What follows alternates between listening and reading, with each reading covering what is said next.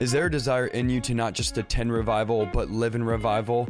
Welcome to the Revival Lifestyle Podcast. I'm your host, Isaiah Saldivar. I've been in revival for the last 10 years, as well as traveling and being a part of many revivals throughout the United States. I'm going to be sharing with you how to live a radical lifestyle of revival on a daily basis. Just thinking as I was preparing, as I was praying, when is the last time that you've heard a message on hell? When was the last time that you even heard somebody warn of the dangers of hell? When was the last time you were really gripped with the reality that, guys, there is a real place where people are spending eternity, and the Bible says many are going there. And yet as pastors, I know there's pastors right now in the chat, as preachers, we very rarely talk about hell. We shy away from it. And of all my spiritual warfare, all my teachings on casting out demons, I'm telling you guys, of the 40 plus hours I've done on deliverance, I had more resistance preparing and getting ready for this message I'm going to preach to you guys tonight than I have any spiritual warfare teaching, because I believe the devil does not want you to know about hell. The devil is afraid of us exposing hell. And I'm telling you, the Bible says many are going to go there. And there's honestly, when it comes to the concept, idea, and the place of hell, there is no English words to describe the actual place of hell. So I'm going to do my best to share what the Bible says, to share some stories and different things, but there's no English words that can rightfully describe the torment, the isolation, the torture, the darkness, and it's not an easy thing. As I preach, I'm in fear and trembling as I preach this. I'm humbly coming to you guys. I'm telling you, the terror of the Lord, I feel it on me, because I still have a hard time wrapping my head around the fact that there is a literal place, I'm going to show you later, in the center of the earth where millions and millions, billions of people have died and gone there that are being tormented even as we speak. And the reality is, there's people listening to my voice right now. This will 100% be the most important message you've ever heard, because some of you are on your way biblically to this place called hell for all of eternity. And tonight, God is changing your direction. That is what tonight is about. It's about changing our direction, not only in the life of the unbeliever that's listening, but in the life of the believer. It's possible for Christians, quote unquote Christians, to die and end up in hell. And I want to tell you, I would rather you get offended tonight as I preach on hell than you be in hell mad that I didn't tell you the truth. So if you don't like it, listen, friend, buckle up. Open up your eyes, open up your heart. Let's see what the Bible says, because I'm telling you, this place is a place that you don't want to go. You wouldn't wish it on your worst enemy. There's no accurate description of all the descriptions of all the people that have shared stories. And I'm not going to get into all the stories. There's hundreds of them of people that have died, gone to hell, and then been resuscitated on their deathbed, or when they had an accident or whatever it was, visions, dreams of hell. I'm not going to go into all those. I'll mention some when it comes to Bill Wiese, but I want to tell you guys, the scripture is clear about hell. It's not a light thing. It's not an easy thing. I've wrestled with this for weeks, knowing that God has been wanting me to preach about it, but knowing that as I preach, I won't be able to do it justice. The picture I paint isn't fitting, because you can't describe the level of darkness and torment that is in hell. You can't describe the darkness, the isolation, the terror, the misery, the weeping, and the gnashing of teeth that is hell. And hell is 100% real. It's 100 times worse than anyone can describe or talk about. And many people have gone there, given visions, and come back, and they will tell you that there is no verbiage. I've had Bill Wiese, he's a friend of mine, on the podcast several times. He'll tell you there is no verbiage to describe the terror and the sheer torment of hell. And I want to focus specifically on what does the Bible say about hell, and understand that this is a very, very real place, and that everyone is in danger. No one is exempt. No one is above reproach. No one's like, I know there's no chance I can live how I want. And not, I'm telling you, friend, every one of us have to. The Bible says, work out our salvation with fear and with trembling, because it is a very serious thing. Now, Jesus talked about the literal place of hell more than any other person in the Bible. He talked about the literal place of hell more than he talked about the literal place of heaven. He constantly warned of hell. He shared more about hell than he did of heaven, because it's clear that if we're following Jesus, if we're preaching what Jesus preached, we as pastors, and I want to challenge pastors tonight, and believers, need to warn people of the dangers of hell. If Jesus talked about it, come on, type 1 if I'm preaching tonight. If Jesus warned about it, if Jesus described it and makes it clear that, and made it clear that many are going to go there, should we not as believers be considering hell? Should we not be thinking about hell? hell. The Bible says the wise man thinks about death constantly, but the fool only worries about today. And this is the reality that our life is but a vapor. Friend, listen to me. You blink and you're 30, then you're 60, then you're 90. I'm telling you how quick our life goes. The Bible says your life is a fleeting moment. It's a fleeting thing that it means you're chasing life. And I feel this even in my own life. I'm going to be 30 in May. Okay. I don't understand this because I was 16 yesterday and I've blinked and I'm going to be 30. I have 4 kids.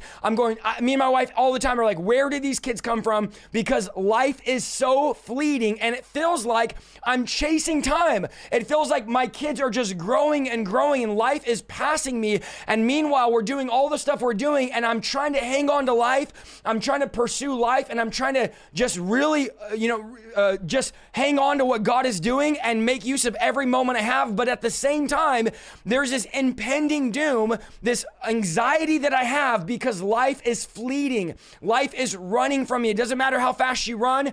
It doesn't matter how rich you are. Every single one of us are aging right now as I preach this hour that I'm sharing with you, this hour or whatever it's going to be that I'm live. Your life is passing by. Every single breath that you take is one breath closer to either an eternity with God or hell. There's only 2 destinations. So this idea of annihilation or there's no heaven or hell or we have a second chance if we go to hell, friend, I'm telling you, hell is no joke. It's a very serious thing. And we as believers need to be warning our friends and family and letting them know the reality of this place. Now, I'm not telling you to go around telling people, everyone you know, they're going to hell, but I'm talking about, do you have a burden for your friends and family when it comes to the reality of this place of eternal torment? I remember after getting saved, I was so frustrated because I realized I was on my way to hell and nobody had warned me. I didn't realize my life choices, my life decisions, and my actions were leading me to hell. And I had this mindset that because I'm a good person, if God is real or if God does exist, then, I'm surely going to go to heaven because, I don't really believe God does exist, but if he does, I'm a good person to fall back on. And I grew up in a Christian home and my parents are Christian and I'll just go to heaven either way. If he exists or not, everything's going to be fine. Having no idea, 100%, friend, listen to me tonight. 100% if I would have died in that car accident, if I would have died in that overdose, if I would have died when I hung myself as a kid, if I would have died when I fell out of that car, when I did this or that, I 100%, Isaiah Saldivar, would have been in hell right now, burning for all eternity. And I'm so grateful that it was the mercy, and I just feel the Holy Ghost tonight, and the grace of God that spared my life over and over and over. The worst thing that could ever happen was dying not knowing Christ. The worst thing that could have happened to me was not dying.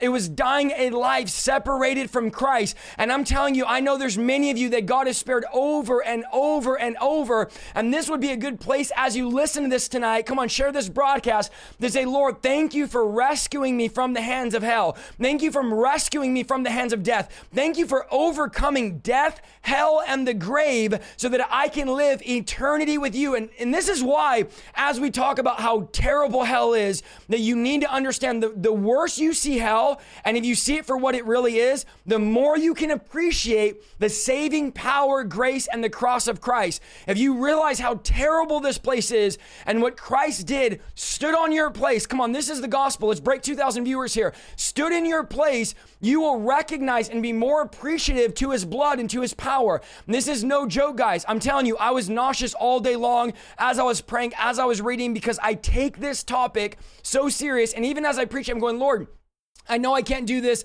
hell justice and paint a picture and do it justice, but Lord, help me with your power and your anointing. And I know many of you are even saying in the chat, you're crying, you feel the fear of the Lord, because this is what we need to feel when hell is preached and talked about. And this is why Jesus kept warning of the danger of hell. In 2 Corinthians 5:10, Paul says something so profound. He says, we're all going to appear on the judgment, before the judgment seat of Christ, so that we all might receive what is due for what we've done in the body, whether good or evil. So we have this time right now, this 60 to 80 years in the body, where one day we're going to stand before God and take account. And this is why Judgment Day, heaven and hell, is so significant, because every single one of you, here's why we need to talk about it. Here's why we need to preach about it. Why we need a conviction. Why I can't shout loud enough. You're like, why are you shouting? Because friend, if you're in a burning building, I'm going to yell to get out of the building. It's not a light subject. It's not a light topic. And every one of us, doesn't matter where you are, who you are, or what you believe. You might not even believe this, but you're going to stand naked before God one day on judgment. That no one, the Bible says, will escape the judgment seat of Christ, that we all must take account on that day of judgment. And it's essential that we're ready on that day of judgment. Every person will have a moment of time where they appear before Christ to be judged. And I'm telling you, I am tired of living my life worried about people that are not going to stand next to me on judgment day. Why are we living our life to please other people? We need to live our lives in light of judgment day and eternity. Doesn't matter how much money you have, what status you have, the amount of followers you have. You listen to me clear tonight. You will appear before the judgment seat of Christ. You will not be able to send your attorney.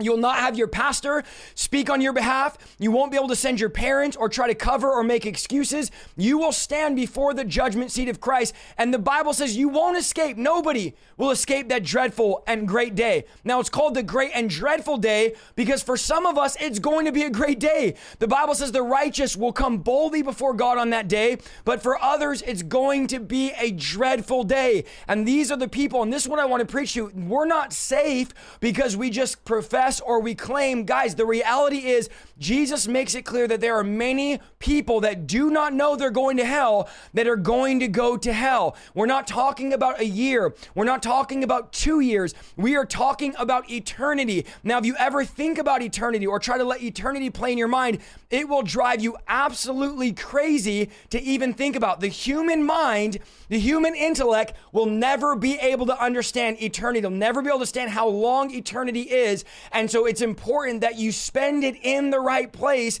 because the Bible tells us how we become eligible. Now, the scary reality is we know the Bible says that people that don't believe in Jesus, put their faith in him and receive the message will go to hell. So listen, if you don't believe in Jesus, you don't put your faith in him, and you don't receive the message of salvation, we know those people are going to hell. But many don't realize that also self-professing Christians can also end up in hell. The Bible describes well-meaning people who confessed Jesus as their Lord. They had faith.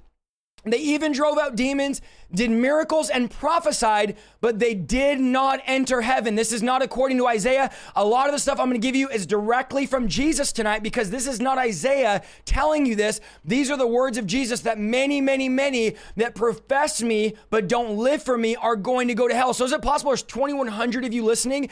Is it possible there's a bunch of us in here that are self-proclaiming Christians that are saying they love God and confessing him and even doing signs and wonders, maybe even driving out demons, but because of the lack of relationship, and I'm going to show you later, the lack of a changed lifestyle, are actually going to this terrible place. According to Jesus, yes, we are not exempt. I'm going to show you this because I know a lot of you are going to start manifesting. A lot of religious spirits are going to get mad, but we are not exempt from hell because we believe in Jesus. The Bible says many on that day will say, Lord, Lord, Lord. They believed in him, but still cast into hell because they professed him with their mouth, but they didn't live for him with their lives. So it's not just confessing with your mouth, it's having a personal relationship. Let's look at what the Bible says about this, what James says about it in James 2:14. He says, what good is it, dear brothers and sisters, if you say you have faith, but it doesn't show by your actions? Can that kind of faith save anyone? He says, suppose you see a brother or sister who has no food or clothing, and you say, goodbye, have a good day, stay warm, and eat well, but then you don't give that person any food or clothing. What good does that do? And then he says this, so you see, faith by itself is not enough. This is not according to Isaiah, this is in James. He says, unless it produces good deeds, your faith is dead and your faith is useless. Now, someone may argue, some people have faith, others have good deeds. But I say, how can you show me your faith if you don't have good deeds? I will show you my faith by my good deeds. This is your Bible.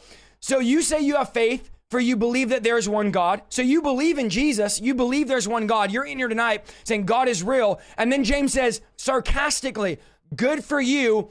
Even the demons believe this, and the demons tremble in terror. How foolish. Can't you see that if you have faith, but you don't have works or good deeds, your faith is useless. And then he talks about how Abraham was counted righteous for his faith. He said Abraham believed God and God counted him as righteous. He was even called a friend of God. So you see, you're shown to be right with God by what we do, not by faith alone, because the Bible says that Abraham's faith works together with his actions. So Abraham was counted righteous by his faith, but the Bible says in this verse, his faith and actions work together. So there has to be, and this is the important thing to think about when it comes to, can a believer go to hell? And we're going to find out.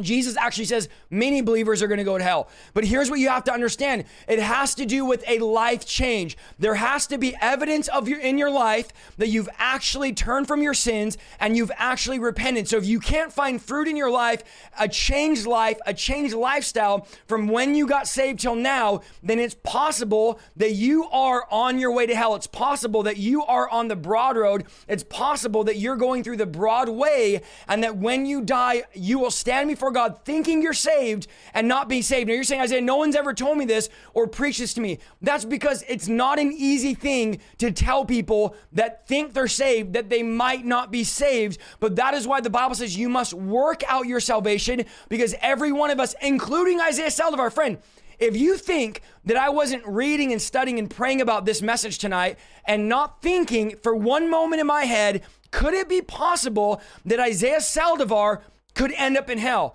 I thought about that 1,000 times. This is what makes me sick to my stomach, because I'm working out my salvation. I am not exempt because I'm a pastor. And Paul told us this. He said, I fear that after all my preaching, and by the way, I know there's a lot of pastors, I see you in the chat. Feel free to steal this entire message and preach it to your church, because we need to preach on hell. But Paul says, after all of this preaching, I myself might be disqualified. So don't sit there and say, oh, brother, you're telling me I'm going to hell and preaching at me. Friend, I'm telling you, I have to look at my own life and say, is there evidence in the life of Isaiah Saldivar that I've repented of my sins? Jesus said, if you love me, obey what I say. Now, James makes it clear right here that if you say you have faith, but you don't show it by your actions, your faith, he says, can't save you. Then he goes on and says, faith by itself is not enough.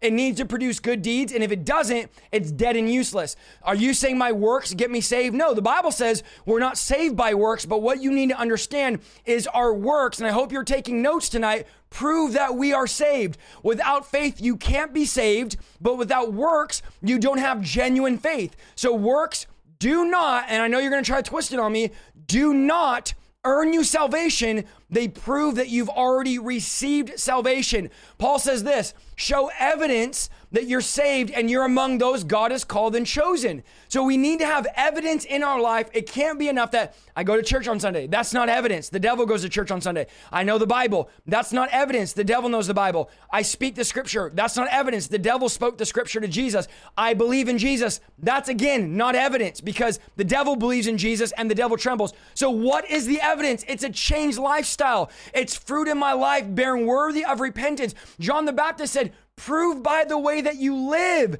that you've repented of your sin. And so this whole thing is about a radical life change, and that can only be by the grace of God and by the power of God. But the grace of God does not say you can live how you want and you'll be saved on Judgment Day because you had faith in Jesus. Faith in Jesus, according to James, is not enough. Now, the disciples asked the question. I'm going to go over this quickly, and we're going to get into the breakdown of what is hell like, where is hell located, the torment in hell, and a bunch of different things. But the disciples asked Jesus, how many are actually going to be saved? Now, I've asked Jesus this a bunch of times. I've looked at crowds. I've preached to thousands and thousands of people. I've been to cities where there's 1 million people, 2 million people, 3 million people. And I've been times and said, Lord, I remember one time I was in San Francisco and I was on like the 30th floor, and the room we were in was all glass, the hotel room my wife and I were in. And I looked over a city, 7 square miles in San Francisco. I used to preach there every month for about 8 years straight.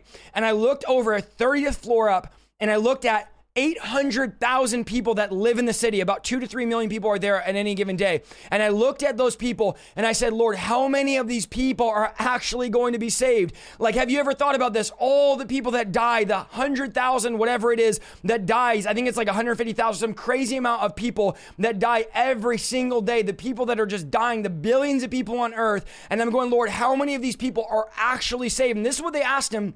In Luke 13:22, the Bible says Jesus went through the towns and villages, teaching as he went, pressed towards Jerusalem. Someone asked him, Lord, will there only be a few saved? And Jesus responded with this: work hard or strive to enter the narrow door to God's kingdom. For many, which means the mass majority, will try to enter but will fail. When the master of the house has locked the door, it will be too late. You will stand outside knocking and pleading, Lord, open the door for us. But he will reply, I don't know you or where you come from. Then you'll say, but we ate and we drank with you, Jesus. We know you. You taught in our streets. And he's going to reply, I don't know where you come from. Get away from me, all you who do evil. And then listen to this. Please listen to me with the fear of the Lord. Do not click off this broadcast. Share this with somebody. Listen closely. There will be weeping and gnashing of teeth, for you will see Abraham, Isaac, and Jacob, and all the prophets in the kingdom of God, but you will be thrown out, and people will come from all over the world, from the east to west, north to south, to take their places in the kingdom of God. And note this: some who seem least important now will be greatest then, and some who are greatest now will be least important then. Friend, understand, this is a picture of believers that tried to enter through the narrow gate. And the Bible says they get thrown out. They get thrown where there's weeping and gnashing of teeth. There's the words of Jesus, but they get a glimpse of what heaven is like. Is it possible that right before God throws you into hell? And by the way, the devil does not throw people into hell. According to scripture, God is the one that throws people into hell. There's coming a day where the devil's going to be in hell for all of eternity and have enough of his own torment to torment anybody. And God is about to throw that person, cast them into outer darkness. And God gives you a picture of everything that you missed out on in heaven. And I get the chills talking about this. You get a picture of all the glory and the majesty of heaven. And God, you see it and you get cast out because you never entered through that narrow gate. Now, Jesus says this, because I know people have trouble when I talk about this. He says you need to work hard or you need to strive to enter through the narrow gate or the straight gate. And that literally means in the Greek, you need to agonize, you need to compete for a prize, you need to contend, you need to fight, you need to labor, or here's the better translation in the Greek, fervently fight. So Jesus says, I want you to understand that entering into eternity with me is a battle. It's a daily agonizing. You need to agonize and compete. That's why Paul says you gotta run like you're the only one winning the prize. And the whole point of all this, why would I work for it, is to understand how serious your salvation is. Paul says, these athletes get up at 4 o'clock in the morning. They have a regimen. They have a diet. They train for 10 hours. They do all this work for years. They train for years and years to run the Olympics, which are every 4 years. And Paul says, to win a prize that is not eternal, how much more should we run the race with endurance to win this eternal prize? And so Jesus is trying to say, listen, you got to get serious. You got to agonize. You got to have the terror of the Lord. This is not a joke. This is not a game, because it's possible you're going to try to get through the narrow gate and you're going to die and go to hell. And again, Isaiah Saldivar is not exempt. This is all of us have to look at. When we've made it, getting into heaven so easy, but Jesus said, you need to contend for your salvation. Salvation is free. Do not get it twisted. We can never do anything to earn it. None of us did anything to get it. But understand, it cost everything. If any man wants to follow me, what happens? He has to lay down his life, surrender everything, let the dead bury the dead, pick up his cross, and follow after me. He was saying, I want you to also fight. And then here's another translation, to take a stand. You need to take a stand against darkness. The word straight in the Greek, the word straight gate, literally means to take a stand. Take a stand for what is right. Take a stand for holiness. Take a stand for righteousness. Take a stand for my miracle power. Take a stand for the favor of God on your life. Take a stand. Don't sit back and just be blown around by any wind of doctrine, or let the culture and the voices of this world silence you. I've had to make a decision in my own life. I am going to take a stand. I know people do not want me preaching on hell. I know they don't want me preaching on deliverance. I know they don't want me preaching on Judgment Day. I know that it's not popular to preach on the things that I preach on, but you know what? I'm on the straight road. I'm on the straight gate, and the straight gate and the straight road is taking a stand for what God is doing, for what God is saying, and for right. There will be no wimps that inherit the kingdom of God. In fact, the Bible says in Revelation, the first ones, I won't go through the list of sins, because my point of this video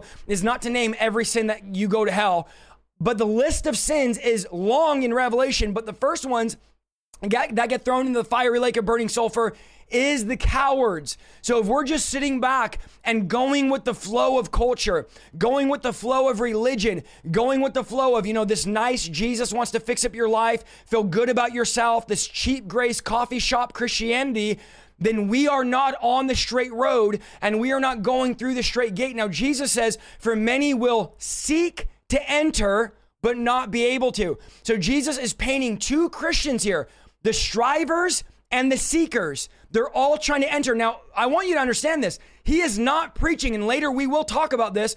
He's not preaching to the atheist or the gang member or the one that's lost in darkness. He's preaching to the believer, because remember in Luke 13, these are all people that are striving to enter into the narrow gate. So all of us tonight, if you're listening and you're a believer, we're all striving or we're seeking. Those are the two groups Jesus says. You're either striving to enter or you're seeking to enter. Now the seekers, the word seek means to worship God, desire or inquire about God. And here's what Jesus says. Man, I felt the Holy Ghost so strong tonight. The seekers are not going to enter into heaven. Wait a minute. Seek means to worship God, desire, or inquire about. He says seekers don't enter, only strivers enter. He says they're going to seek to enter, but not be able to. And this is why. These are people that are always learning about God, but never actually having a lifestyle change. Always going to church on Sunday to learn more about God, but never affecting their everyday life. Always wanting to know more. Always studying the Bible and asking questions. Always camping around the fire. Coming to the meetings, but never entering into the power of God. Checking things out. Hanging around, but never committing. They never really get fully involved in God. They never really go all in. Like there's a part of them, I'm preaching strong tonight, that wants God, and there's this other part of them that's so in love with the world. And he goes, these are the seekers. And we have what we call seeker sensitive churches. Now they don't name that because of this verse, but this is the truth of the American church.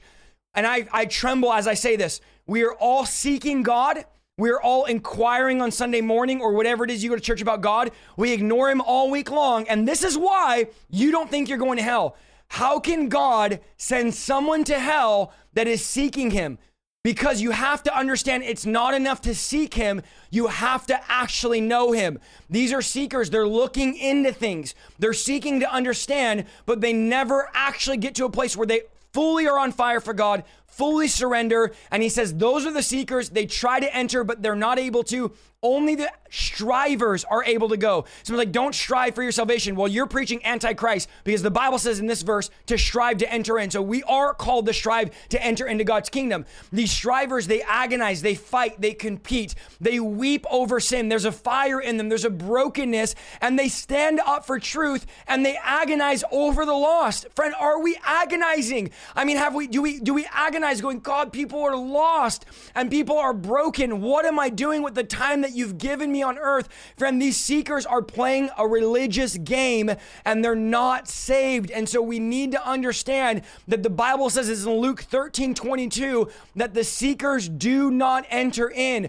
Stop playing the seeker game. Get off the sidelines and say, God, maybe it's possible that even though I've been in church my whole life, I'm still not saved because I've been seeking, but there hasn't been that lifestyle change.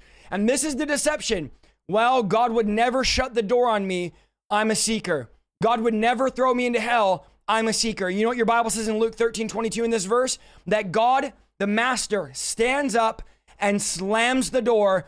Friend, listen to me closely. Once the door closes, there's no opening that door. Once you've been sentenced to eternity separated from God, and God, the judgment seat, God slams the door. There's no coming back from the door slamming. And the Bible says the master of the house rises up. Now, here's the reality. And this is what I want to show you.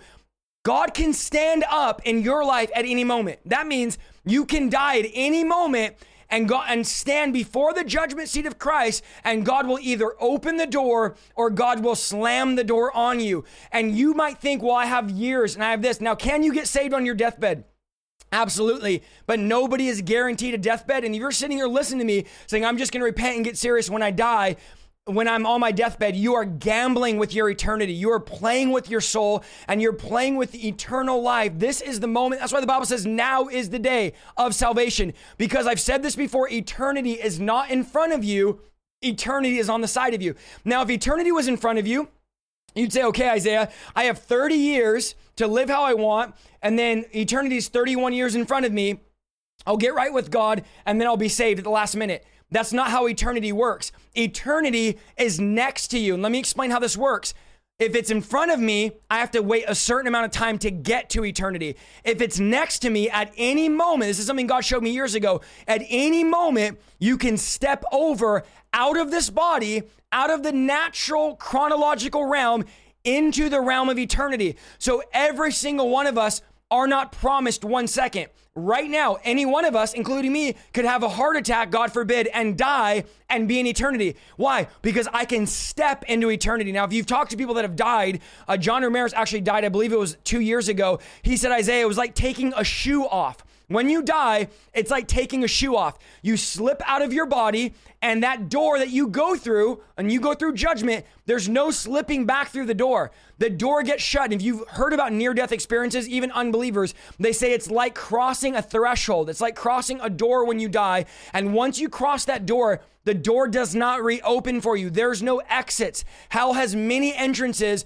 but it has no exits. Because I want you to write this down. Hell is eternal. Friend, hell is not, there's no ending to hell. There's no game over. There's no respawn timer. There's no escaping once you get to hell, unless obviously it's a vision or a dream or you get resuscitated. Once you die and you get judged and go to hell, you're never coming out of hell. 100 million years will go by in hell, and it will be 100 million years of torture, of torment, of destruction, and it'll be like the very first minute you arrived with no end to it. This is a complete sense in hell of hopelessness, despair, and suffering, knowing that you will never leave this place. You will be fully conscious of your life on earth and the people that are living above you in the earth, because I do believe hell is a literal place. I'll explain to you later, in the center of the earth. And Jesus actually makes this clear how you're going to be conscious, because you might say, well, how do I know if I'm going to be aware of what's going on earth when I'm in hell? Because Jesus tells us in Luke 16:19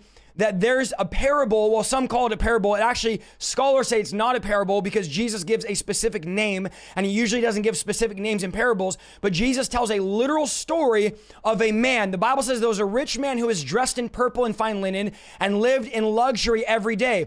At his gate laid a beggar named Lazarus, covered with sores, longing to eat what fell from the rich man's table. Even the dogs came and licked the man's sores. The time came when the beggar died, and the angels carried him to Abraham's side. The rich man also died and was buried. In Hades, or in hell, where he was in torment, he looked up and saw Abraham far away with Lazarus by his side. So he called to him, Father Abraham, have pity on me and send Lazarus. Remember, Lazarus is the poor guy in front of his house. Send him to dip the tip of his finger in water and cool my tongue, because I'm in agony in this fire. This is literally Jesus describing hellfire. But Abraham replied, Son, remember that in your lifetime you received your good things, while Lazarus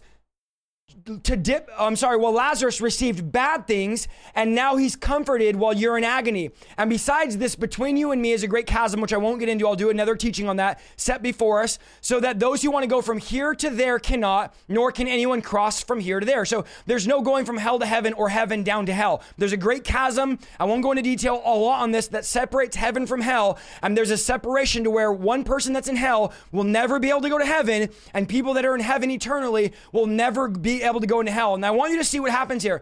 The man answers, Then I beg you, Father, send Lazarus to my family, for I have 5 brothers. Let him warn them so that they will never come to this place of torment. I want you to notice the rich man is completely aware of his brothers that are up on earth and are unaware of the place, completely unaware that there's a place of torment below them, where their brother is being burned for all of eternity in the lake of fire. They're completely unaware that they're going there if they die. And this is the world we live in.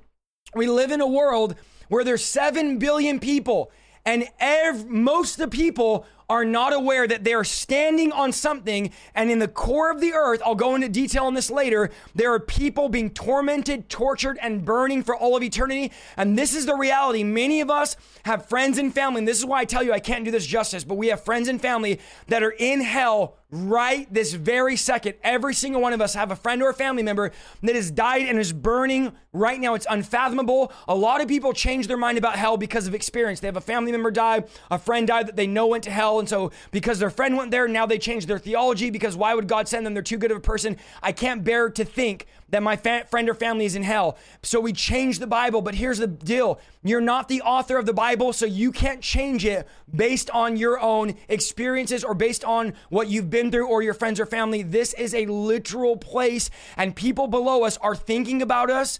They're aware that they're down there. They're in a pit of billions of people, faceless, no identity, no exit, complete, utter despair, hopelessness. We'll go into some of the torment in hell later. And these people are thinking about you, and they're saying, if I could only go back, if you can only go back, here's what their message would be. Now, this is a message from hell. Literally, this guy sends, we're getting a picture. Jesus is giving us a picture of a message from hell. If you ever wondered, what would someone in hell want to tell us? And this is what Jesus is saying. This man is sending a message from hell to Abraham saying, please, here's my message. Warn my 5 brothers so they won't come here. And I get just chills. I get chills as I'm talking about this. Here's the message. Warn them so they never come here. If you ever wondered, what are people in hell thinking right now? And what is their message to us on earth? Their message is, please warn everybody about this place so that no one has to come here because of how terrible this place is. See, this man said, please, I beg you, send Lazarus to my family to warn them. How many are in hell wishing they could warn us, wishing somebody warned them, wishing someone told them the truth about this? We're not talking about, friend, listen, and I have to hold back my emotions as I even preach this. We're not talking about 100 years of torture and suffering. We're not talking about a 50-year prison sentence. We're talking about eternity never ending. I'm talking about 100 billion years of torment and torture, and then it's like the first second in hell. 100 billion years of torture. I want you to try to just think, your mind's just not going to be able to go there. And then hell is just starting. 100 billion years of torture. Listen, you're like 30, 40, maybe you're 50 years old. 50. You're 50 years. Think of 50,000 years, 50 million years, 50 billion years. And when you divide it by eternity, it equals nothing, because nothing could be compared to eternity. That's why eternity or infinity cannot be divided by anything, because it just keeps looping because it never ends. And this is the torment. Not only is hell terrible and just disgusting and disturbing, but this is the torment that we are going to experience in hell. This is not a game that we're going to play. This is not a joke. I want to read you something that Bill Wiese describes in his book, 23 Minutes in Hell, some of the torment. Now, he goes into greater detail, but let me just read you some of the torture and torment, because if I don't share this with you, you'll never get your grip or your mind around the fact of how terrible this place was. Now, this is his story of when he first appeared. He said this: as I was laying there on the floor of the cell, I felt extremely weak. Now, this man I'm reading you about, he went to hell for 23 minutes. We've had him on the podcast. He's a friend of mine. He is the real deal. If you've ever met the real deal, God brought him there and said, I want you to go warn my people about hell. But this is what he says: as I was laying on the floor of the cell, I felt extremely weak. I noticed that I had a body, one that had appeared just as my body appears now. Lifting up my head, I began to look around, and immediately I realized that I was not by myself in this cell.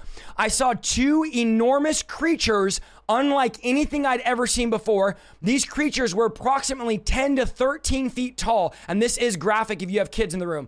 These towering beasts were far, far beyond intimidating. It is one thing to be threatened by someone much taller than you, but these creatures were not of the natural world. I recognized that they were entirely and purely evil and gazing at me with pure, unrestrained hatred, which completely paralyzed me with evil and terror that had stood before me. These creatures were insanely concentrated manifestation of evil and terror. I still had no idea where I was, and I felt utterly panicked. Although I had no point of reference, or I wasn't familiar with anything I was experiencing, and no understanding of how I got there, still I was faced with the unimaginable reality that torturous death seemed certain. The creatures weren't animals, they weren't humans, These were beasts that resembled a reptile in appearance, but took on the form of a human.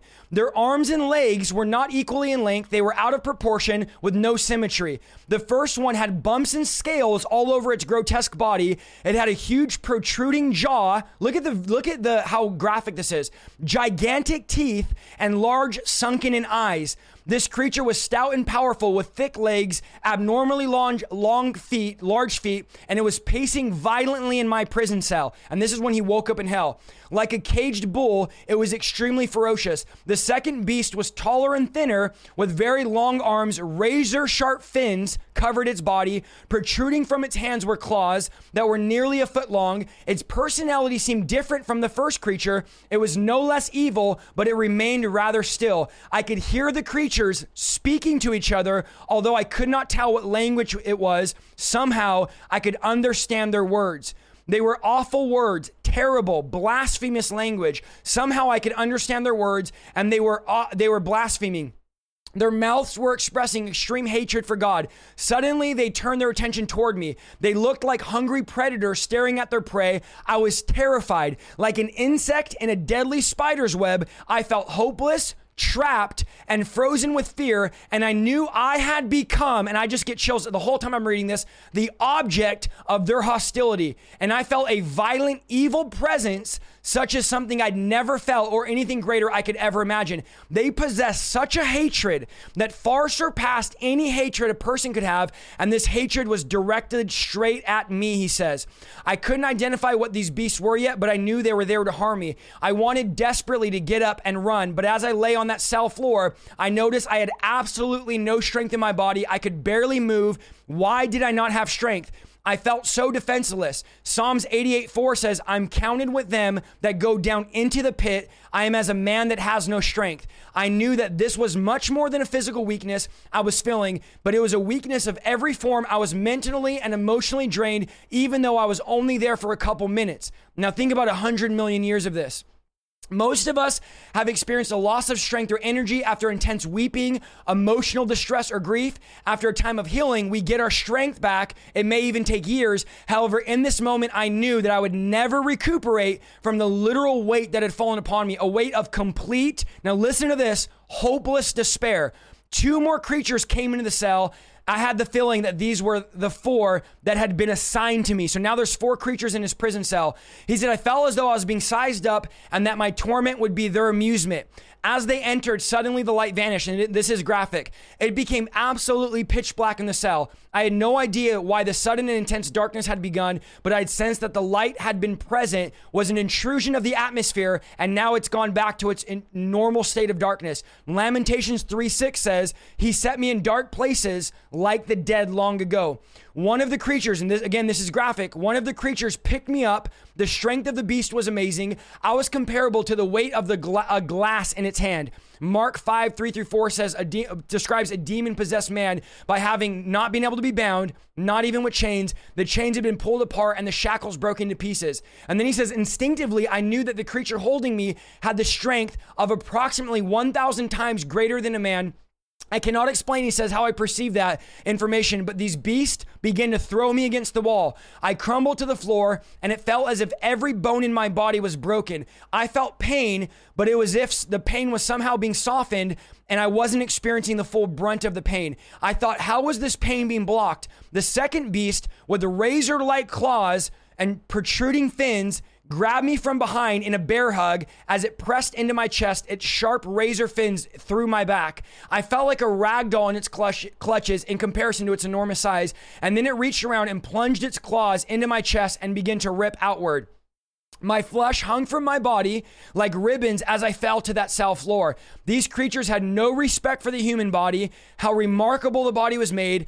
I've always taken care of myself, Bill says, eating right, exercising, and staying in shape. None of this mattered in hell as my body was being literally destroyed right before my eyes. I knew that I would never be able to escape this torture via death, or that death was even an option. Death penetrated me, but death eluded me. The creatures seemed to derive pleasure in the pain and terror that they inflicted upon me. Psalms 116:3 says, the sorrows of death compassed me, and the pain of hell's gate held upon me. I found trouble and sorrow. Oh, how I yearned for death, but there was none. The living dead I pleaded for mercy, but they had no death, absolute no mercy. These creatures seem to be incapable of mercy. They were pure evil. And then it says, no mercy even existed in this place. Mercy is from God in heaven. The mental anguish I felt was indescribable. Asking for mercy for such evil only seemed to heighten their desire to torment me. I was conscious of the fact that there was no fluids in my body, no blood, no water, no nothing. At this time, I didn't stop to wonder why. I was extremely nauseous from the terrible smell coming from the creatures. It was disgusting, foul, rotten. It was by far the most putrid smell I've ever encountered. If you could take every rotten thing you can imagine, such as an open sewer, rotten meat, spoiled eggs, sour milk, dead rotting animals, sulfur, magnify that by 1,000 times, you may come close to it.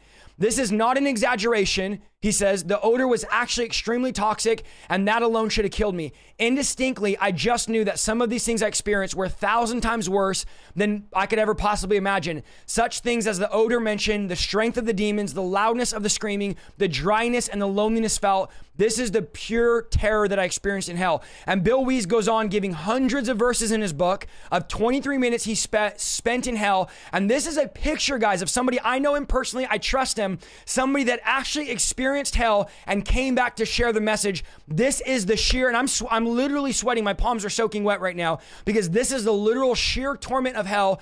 And this is why it's so serious that we warn our friends and family about the place. Now, I want to give you some other facts about hell that you might not know, that hell is a literal place in the center of the earth.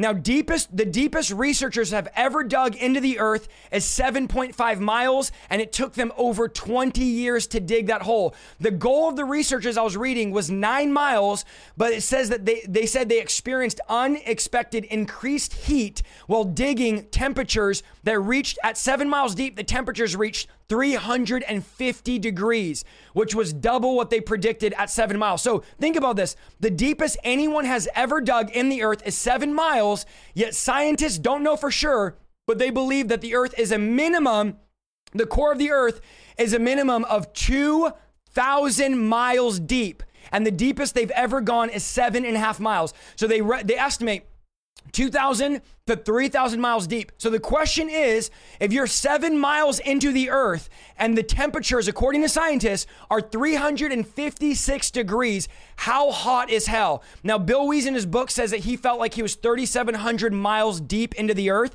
He said, I can't explain it. I just felt like I knew when I was there, that's how deep it was. But it makes it very clear that this is an extremely real place in the center of the earth. Now, the Bible says in Numbers 16, and the earth opened up her mouth and swallowed them up, and they went down alive into the pit, and the earth closed up upon them, and they perished among the congregation. 1 Samuel 28 says, I saw a spirit ascending out of the earth, and an old man is coming up. Why have you disturbed me, bringing me up? Psalm 63:9 says, but those who seek my life to destroy it shall go into the lower parts of the earth. Again, the Bible is showing us that hell is actually located in the lower parts of the earth. Isaiah 26:19 says, and the earth shall cast out the dead. Ezekiel 31 says, when I shall bring thee down and descend them into the pit, the people of the old time, and you shall descend into the lower parts of the earth and the places of desolate of old with them that go down to the pit, for they are delivered unto death to the nether part of the earth with them that go to the pit. So these are verse after verse describing hell is a literal place located in the center of the earth. Ezekiel 31:14 says, for they're all delivered to death, neither them parts of the earth, they go down into the pit of the earth. Matthew 12:40 says, for as Jonah was 3 days and 3 nights in the belly of the great fish, so will the Son of Man be 3 days and 3 nights in the heart of the earth. This is your Bible. Ephesians 4:9 says, he who was Jesus also descended into the lowest parts of the earth. Hell is located, I believe, and a lot of people will teach us and preach us, this is a literal place. And this is what is even more detrimental and mind-blowing about hell, is that this is a literal place right now that we're standing on top. Now, you have to know this about hell. I'm just going to give you a bunch of different facts and descriptions about hell.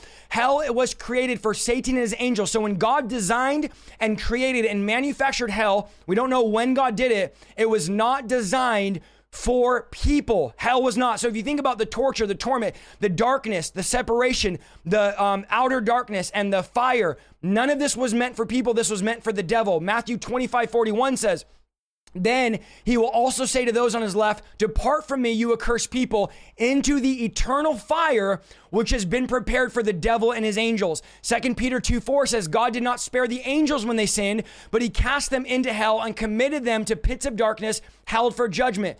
The everlasting fire of hell, write this down, was prepared for Satan and his angels, not humans. Now you might be thinking, how could hell be so bad? How could it be so much terror and so much destruction and torture? Because God did not originally design it for people to go there. So God's design was not for people to go. Hell is a place for people that reject God, that want nothing to do with God, that trample over the cross of Christ and do not have a personal relationship with God. Friend, in order for you as a believer to go to hell, is you have to trample over the cross. And I'm not going to go into a teaching on this because we're 50 minutes in and I still got a lot to say. But if you trample on the cross, you trample it and you trample over it into hell, because the cross is what separates us. The cross is the grace, the mercy, the blood that was shed is our protection from hellfire. It's the thing that stops us when we die from going to the place that we deserve to go to, and that is the place of hell. You also, I believe, have a body in hell, and it's a body, and Bill Weiss teaches on this in detail, designed for destruction. Luke, like when you talk about Luke, where we talked about earlier, Luke 13, when Jesus talked about the rich men in hell, Jesus tells us the man in hell had a tongue, had eyes, and had mouth, because remember, he asked the poor man to dip the tip of his finger in water to cool his tongue, for I'm tormented by the flame. So this shows us that we do have a body in hell. It's not the same body you have on earth. It's a body made for destruction. It's like where Bill talks about in his book, and I didn't read the part, but he says he was being tortured and his body was regenerating. He would be tortured and his body was regenerating. So in hell, death cannot be found, the Bible says. The people in hell long to die. They want to die, but death, the Bible says, is eluding them. It's escaping them. Death cannot be found. I mean, imagine wanting so bad to die to end your torment, and there's nothing you can do to die in hell.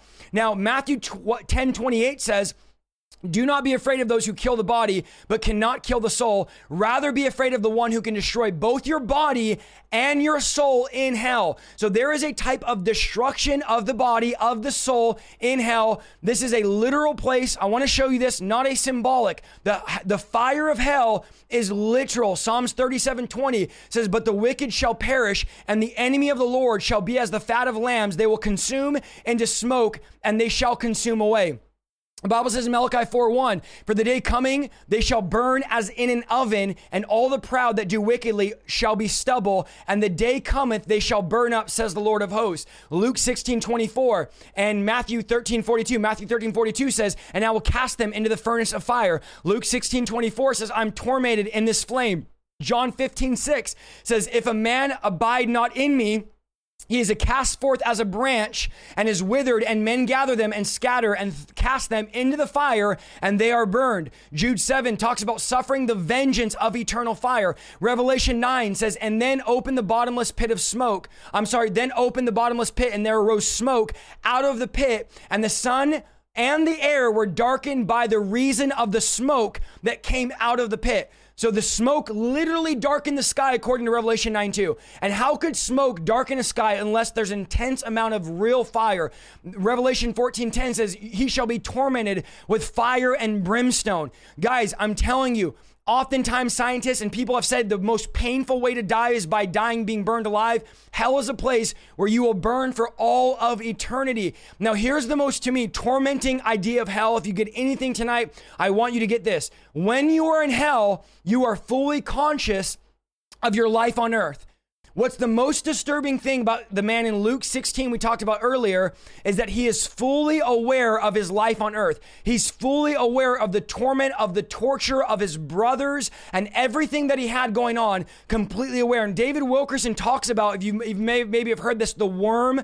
Have you heard this, that constantly turns? And Mark 9:48, where it says the worm doesn't die and the fire is never quenched. This is speaking of some type of torment in the mind, because you get constant thoughts and flashbacks of your life on earth and all the opportunities you had to serve God, yet you chose to reject the cross. In other words, think about this, and this to me is the most tormenting part of hell, is that you will remember every sermon ever preached. You will remember every opportunity you had to serve God. You'll remember every message you heard about God for all of eternity.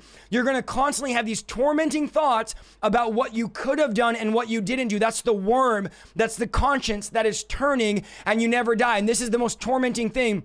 This worm that keeps turning. And David Wilkerson likens it to like, imagine you're in hell and all of a sudden the lights go on and you go from being in hell to lights turning on, and you all of a sudden realize you're actually sitting in your living room. And you're sitting there in your living room now all of a sudden, and your kids are playing in the living room. You can hear them screaming. They're running out in the backyard. Your wife is cooking dinner. She brings you a cup of coffee, and you grab the cup of coffee. You feel the warm coffee on your hand, and you start freaking out going, honey, I had this horrible nightmare. Honey, I had this terrible nightmare that I was in hell. I was being tortured. I was in fire. You wouldn't believe this. Oh my gosh. Please, honey, tell me that I'm alive. Tell me that this is real. And you start feeling your wife. You grab her hand. Is this real? I cannot believe I had this nightmare. I was in hell. And she goes, no, honey, relax. You're fine. And that worm's turning. Honey, you're fine. Relax. You're not in hell. You're at home. Relax. Oh, thank God. I thought I was burning.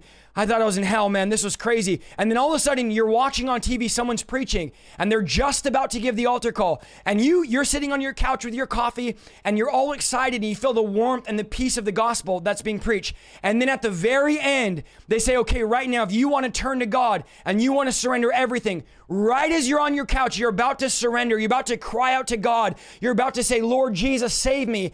Everything goes black and you realize you're back in hell. It was all just that worm turning. It was all the torment of going back, visualizing, going back in vision after vision for 1 billion years, all the chances you had, realizing it wasn't a dream. You actually are in hell. And you beg God, please, God, don't ever send me back in time. Don't ever let me see that again. Don't ever let the worm turn again. Don't ever let me think of my life on earth again. This is the most tormenting thing. And you're thinking about all the sermons you preach, all the revivals you went to. And then all of a sudden you're sitting there burning, getting tortured, and you blink and you're sitting in the back of the church. And you're sitting at the church you grew up in and you see the people and you see everyone talking and hanging out and fellowshipping. You see the worship team start and you're sitting where you always sat for years and you're going, was I dreaming? Is hell real? Was that just a dream? And you're panicking. You're telling me, I had a dream I was in hell. Please tell me it's real life. And everyone assures you this is real life. And you're sitting there and the man of God preaches the word of God. And you're about to respond. And right as you're about to shout Jesus, everything goes black. You're back in hell, burning again. And this goes on and on and on. For 1 billion years, you're hearing altar calls. For 1 billion years, you're reminded of the preaching you heard. You're reminded of the chances you had like tonight to say, God, I want to know you. I want to turn to you. And you have the chance right now, as opposed to that time where it's recurring. And all you can think about is, I would give anything just to be able to get out of this place. But the reality is, you will never get out of this place, because this place is a place that is eternal and the door has already been shut. And you'll hear this message tonight. And this is haunting, I know, but this is how real hell is. And I'm not doing justice. You will hear this message tonight for 100 million years. And then you'll hear this message, Isaiah Saldivar, you'll be in hell listening to me preach for another 100 million years. And you'll feel like I was so close to grabbing onto the hem of Jesus' garment, but the worm will keep turning and turning, and you'll beg for death. You'll try to die, but you'll live in complete darkness. And here's another thing I want to tell you about hell. Hell is complete and total darkness. Now, I remember hearing this as a kid, and this honestly tormented me as a child. I would think about hell being total darkness, being complete separation, but this is not a darkness that we think about. This is not a darkness where you turn the light off. Like if you turn the light off, you can still see your hand in front of you.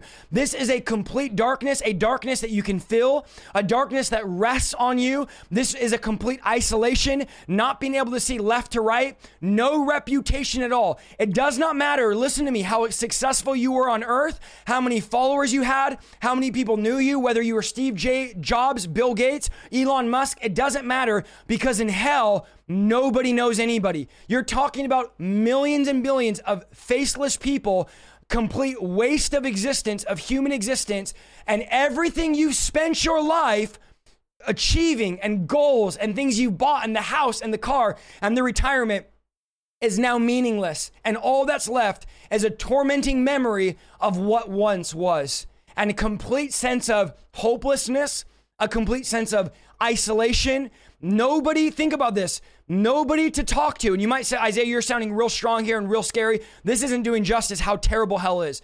No one to talk to for all of eternity. The only sound you're going to hear is screaming, wailing, and the weeping and gnashing of teeth for 1 billion years. And it's just going to get started after 1 billion years. This is not like regular darkness. This is a presence. This is an outer darkness. The Bible says that they will be cast into an outer darkness. Now, many scholars say that outer darkness is actually a feeling of always going farther away from God.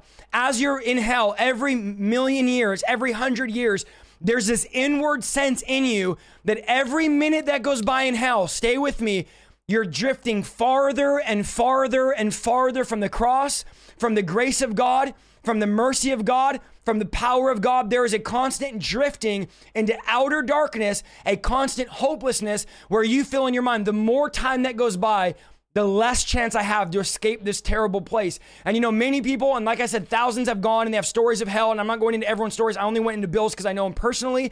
And they all say the worst part is this outer hopelessness of I'm drifting farther. I'll never see my wife again. I'll never see my kids again.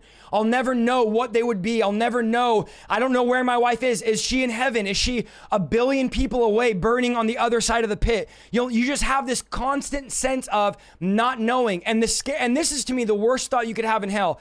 People are on earth and they don't know that I'm down here. Because at your funeral, they said, you were a great person. You never hurt anybody. You never did wrong. You paid your tithes. You went to church. Although there was no relationship, although there was no life change, you're sitting there wondering, man, those people think I'm in heaven, but they don't know that I'm down here. And there's that sense of no one's ever going to find me. I'm in a sea of 1 billion people. I'm just one person in the midst of an open pit of burning fire. And for the rest of forever. And this, guys, it makes me honestly sick to my stomach to think about this. Honestly, I was nauseous all day long. I get sick to my stomach even preaching. My stomach's turning the whole time I'm preaching because the thought of spending forever in somewhere where no one is ever going to know your name, there's no chances, there's no talking to the person next to you, talking to a friend or family member, it makes my stomach turn. And this is how serious God is wanting to take us to take hell. The Bible says, and I'm almost done here, that there will be weeping and gnashing of teeth in hell. Now, what does it mean to weep and gnash of teeth? Jesus said in Luke 13:28, in that place there'll be weeping and gnashing of teeth when you say Abraham, Isaac, Jacob, and all the prophets, but you yourself are thrown out. Matthew 13:41, he says, the Son of Man will send out his angels, and they will weed out his kingdom every cause of sin and all who practice lawlessness, and he will throw them into the fiery furnace where there will be weeping and gnashing of teeth. The weeping and gnashing of teeth represents complete and utter hopelessness, despair, uncontrollable psychological pain. The gnashing of the teeth, it speaks of extreme anguish and pain. And the gnashing of teeth is also a sign of anger. Anger towards God, because how many know everyone in hell has a hatred towards God? And anger at yourself for not listening to the simplicity of the gospel message, not allowing Christ into your life and receiving his forgiveness. And this is going to be an eternal anger with yourself and torment, because you will say, why did I not listen? Why did I not get right with God? And we're going to pray with you at the end of this, obviously. Why did I not get right with God? I have a chance tonight not to repeat some prayer where now I'm guaranteed salvation, but to choose this lifestyle, to choose this path, and to say, God, I'm turning from my sin. I want to know you. I want to serve you. I want to get right with you. Tonight is my night. Now, it's important because Jesus preached on hell. He preached on hell in Matthew 5. He preached on hell in Mark 9. He preached on hell. I won't go through every instance for the sake of time. In Matthew 10 and Matthew 11, Jesus in Matthew 23 is talking about hell, is preaching on the dangers of hell. Now, why would Jesus preach on hell so much? Because you'll never understand the full power of the cross if you don't realize the penalty of what you were saved from. Hell is absent of everything that is good. The Bible says that every good and perfect thing comes from God, and because God's attributes are non-existent in hell, all the good things in our life are removed. Hell is dark because God is light. Hell is only death because God is life. Hell is hatred because God is love. Hell has no mercy because remember, the mercy of the Lord God is in the heavens, the Bible says. Hell is only weakness because the Lord gives us strength, according to Psalms 18. Hell is loud because my people will dwell in quiet resting places. Hell has no water because water, the Bible says in Deuteronomy, is the rain of heaven. Hell has no peace because Isaiah 9:6 says Christ is the Prince of Peace. Everything God is, hell isn't. And the only thing in hell that represents God is the wrath of God towards the people in hell. 2 Thessalonians 1:8 says, in flaming fire, inflicting vengeance on those who do not know God and do not obey the gospel of our Lord Jesus. Friend, in hell, the vengeance of God is against people for all of eternity. How can a loving God send someone there? God doesn't send people there. People choose by their actions, by their profession, by their lifestyle, and by their choices to go there. Nobody is on hell on accident. Every single person is there because they chose to go there. This is the reality. Now, some people think, well, brother, tonight I'm listening to your word. I'm a good person. But friend, I want to tell you right now, being a good person does not get you into heaven. Well, how could a loving God not let me in? Imagine you, just think about this, going to a random mansion, knocking on the door and saying, hey, guess what? I want to move in with you forever. Would you expect yourself, and I'm going to make this simple for you guys, would you expect yourself to let that person in? Would you let them move in with you forever? No. Why would you not let them come in forever with you? Because you have no relationship with them. So you might you expect to live your entire life not knowing God, not serving God, ignoring God, and then you think on Judgment Day, you're going to knock on God's door and God's going to say, come in, because why? I have no relationship. I wouldn't let no one live with me that I don't know. I would never let a stranger off the road. And if I don't have a relationship with somebody, I wouldn't let him come live with me. And this is how we get into heaven. It's through our relationship with Jesus. Don't get it mistaken. Don't get it twisted. This is not by our works. This is not by the doctrine that we believe or the things that we do. This is having a relationship with Jesus. And when you have a relationship with Jesus, you do the things that Jesus did. You love the way that Jesus loved, and you live out the gospel that Jesus preached. So imagine, now let me give you this thing, because some of you say, well, I'm a good person, and you still wouldn't let me. Imagine knocking on the door and saying, excuse me, I'm a liar, I'm a thief, I'm full of lust, I'm a cheater, I'm an abuser. Please come let me live with you. I'm a good person. Now, I have 4 little girls. You are not coming in my house if you're all those things. Why? Because in God's eyes, we are unholy. And in God's eyes, we are liars. In God's eyes, we are thieves. In God's eyes, we've broken every single law. In God's eyes, none of us are righteous. None of us are good. And God would never let us in our own righteousness. So what did he do? He sent Jesus to pay the price for what we deserve. Jesus took on death so that we can take on life. Jesus descended into hell so that we don't have to descend into hell. Took back the keys from death, hell, and the grave, and says, now I've given you life and life more abundantly. Now you're able to overcome the powers of hell. Friend, I'm telling you, the price that Jesus paid was too high. And if you think I'm a good person, you might be a good person in your eyes, but not in God's eyes. The Bible says our righteousness, filthy rags. So who's righteous tonight? None of us. All have fallen short.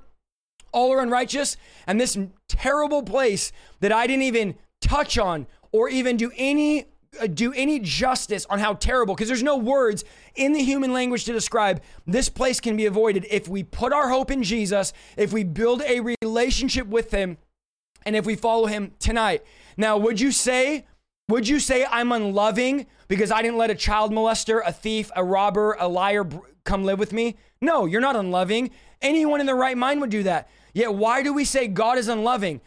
Why would we say God is unloving? It's your choice to build a relationship with God. The price has been paid.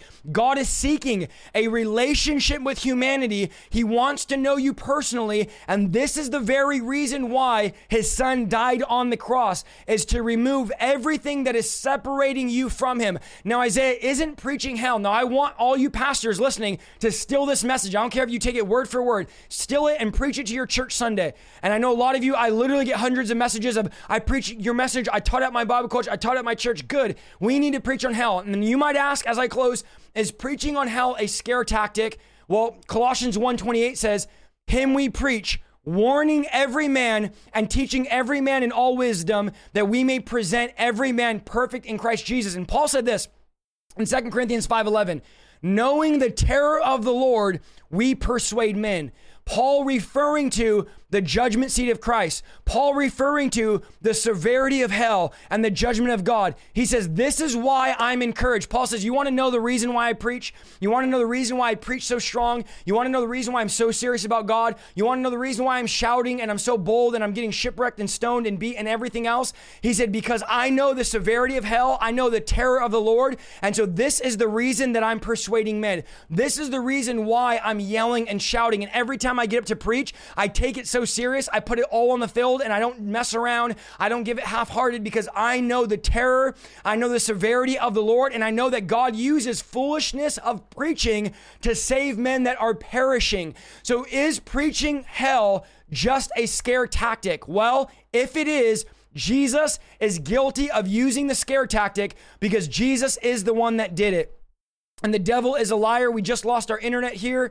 Hopefully we're reconnecting here. I hope you guys are still on. Type 1 if you can still hear me. We just completely lost our internet. I hope the stream did not go down. In Jesus' name, I'm telling you, God is going to move tonight and the internet is going out. It froze. Just go ahead and refresh the page. The devil is a liar. We're reconnecting. Guys, we dropped out completely. Type 1 in the chat if you're able to see me. Type 1 in the chat if you're able to hear me. How crazy is this? I'm telling you guys, the opposition, I just preached for an hour and 22 minutes, and now the internet drops out right as we're about to pray. Go ahead and refresh it. And when you hear me, type 1 in the chat. Type 1 in the chat. Father, we ask you right now to bring breakthrough in Jesus' name. We ask for your power in Jesus' name. It's me. It's not you guys. My internet just completely went out right when I said we're about to pray. In Jesus' name, type 1 if you can hear me. We're going to get that internet back on in Jesus' name. Lord, do not let this internet disconnect. Do not let this internet disconnect in Jesus' name. Father, we pray that you would keep this signal strong in the name of Jesus. In the name of Jesus, Father, we pray, keep the signal strong. We're just getting our signal back. Type 1 if you can hear me. Okay, you can hear me. The devil is a liar. I know a lot of people dropped off here. Look at right as we're going to pray. Right as we're going to pray, the internet, my internet cut out. It's not you guys. My internet provider literally cut out, and I'm praying that we can reconnect because sometimes when it cuts out, it's not able to reconnect. But we're going to try to reconnect in Jesus' name. Father, we pray for your power and your anointing just to fall right now in Jesus' name. Let me know, guys, if you can hear me. I'm completely disconnected here. Father, we pray your power, your anointing, your fire to just reconnect us in Jesus' name. Reconnect us to the broadcast in Jesus' name. Father, we ask you, Holy Spirit, fire. Okay, I think we're still on. Let me check on my side here. We're reconnecting in Jesus' name. Hopefully it reconnects us. Okay, did it reconnect us? It's supposed to shut down the stream, but thank Jesus that it reconnected us and we're still logged on because I wouldn't be able to restart the stream in this event. So here's what we're going to do. I was at the very end anyways. We're going to pray. Everybody is reconnecting. Okay, everyone says they can hear me good. In Jesus' name, the devil is a liar. Guys, this is a testament to the fact that the devil does not want this out. Things are freezing up. The internet providers are going out, but we're going to pray right now. If you want to say, God, now listen, this is not just for unbelievers. I'm not going to lead you in the sinner's prayer because I don't believe the sinner's prayer is biblical. I'm going to lead you into Acts 2:38. What should we do to be saved? They cried out to Peter after he preached. Their hearts were pierced. Then what must we do to be saved? And Peter said that you need to repent, believe on Jesus, be baptized. Friend, there is a turning away of sin. And then he goes and receive the Holy Spirit. So here's what we're going to do tonight. We are going to repent, every single one. We're not going to pray the sinner's prayer.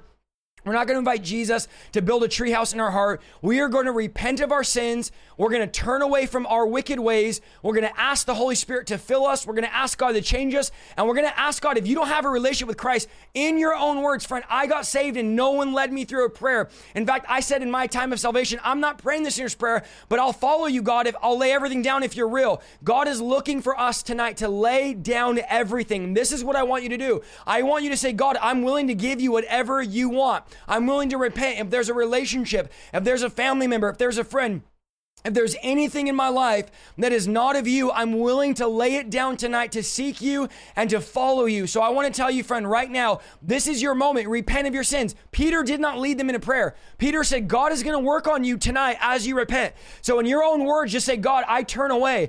I repent. I want to change. And this has to be not just a prayer, but on the innermost part of you, you desiring to serve God. Something in you has to say, God, I want to serve you and I want to know you like I've never known you before. I'm going to pick up my cross. I'm going to deny myself, my own dreams, my own ambitions, my own selfish ways. That's repentance. It literally means to change the way that you think. I want to change the way that I think. And if you can get baptized in water, I would recommend getting baptized. Baptism is not a prerequisite. Well, if you're not saved, you're not baptized, because we know the thief on the cross wasn't baptized and the Bible says he was saved. But I think if you're able to, you should get baptized as soon as you can. Whether that's in your bathtub with a family member, get baptized as soon as you can. You know, you're not going to go to hell because you weren't baptized, but the Bible does command us to do it. And I believe it is necessary and biblical to be baptized. And he says, repent, be baptized, and then you could receive the Holy Spirit. And so tonight, God wants to pour out his Holy Spirit. Now, I'm tonight with you guys praying, saying, Lord, I repent of anything in my life. Search my heart, God. Search my mind. Search my will. Search my emotions, God. Search out anything in my life that offends you. I know it's going to buffer again because the internet just keeps cutting in and out here. But I'm telling you guys, tonight is the night where you say, God, search me out. And then I just want to say a quick prayer over you as you're doing this in your own way. I'm going to say this quick prayer over you. Father, I thank you over every person listening. I thank you over every person watching, God, that you've brought them in, that they've been drawn by your Spirit. The Bible says nobody comes to the Father unless the Spirit first draws them. And God, we ask for your power. We ask for your anointing. We ask for your fire right now in Jesus' name. And the internet's cutting out. We're going to pray right through it. Father, we pray for a baptism of your power. We pray for a baptism of your fire. We pray for your Holy Spirit anointing just to come upon every single person in Jesus' name. Yeah, it's getting disconnected. I'm going to wait to pray here. I'm hoping it reconnects in Jesus' name. In Jesus' name. Father, we pray for your power, your anointing right now in Jesus' name. Father, right now in Jesus' name. Right now, Lord, we pray you'd reconnect this internet in Jesus' name. I'm trying to fix the internet here, guys. I know we're cutting out. Let me try to fix this. We still do have internet. I don't know why it's doing this. Lord, please reconnect in Jesus' name. Just stay with me, guys. Let it load. I know it's frozen. I'm completely no internet right now, so you're probably not even hearing this. Lord, please, please let this reconnect in Jesus' name. Let this reconnect in Jesus' name. Stay with me, guys, if you're still on here. My internet's completely gone, so let's see if it's going to let me still have it on here. In Jesus' name. The devil is a liar. The devil is a liar. So I think it's going to end here, guys. I'm going to start a new stream. Give me 1 second here, guys. I'm going to start a new stream if you're still here. Thank you so much for listening to this week's episode of the Revival Lifestyle Podcast. If you like what you heard, go to www.isaiahsaldivar.com for more content, and please follow me on Facebook, YouTube, and Instagram at Isaiah Saldivar. See you next week.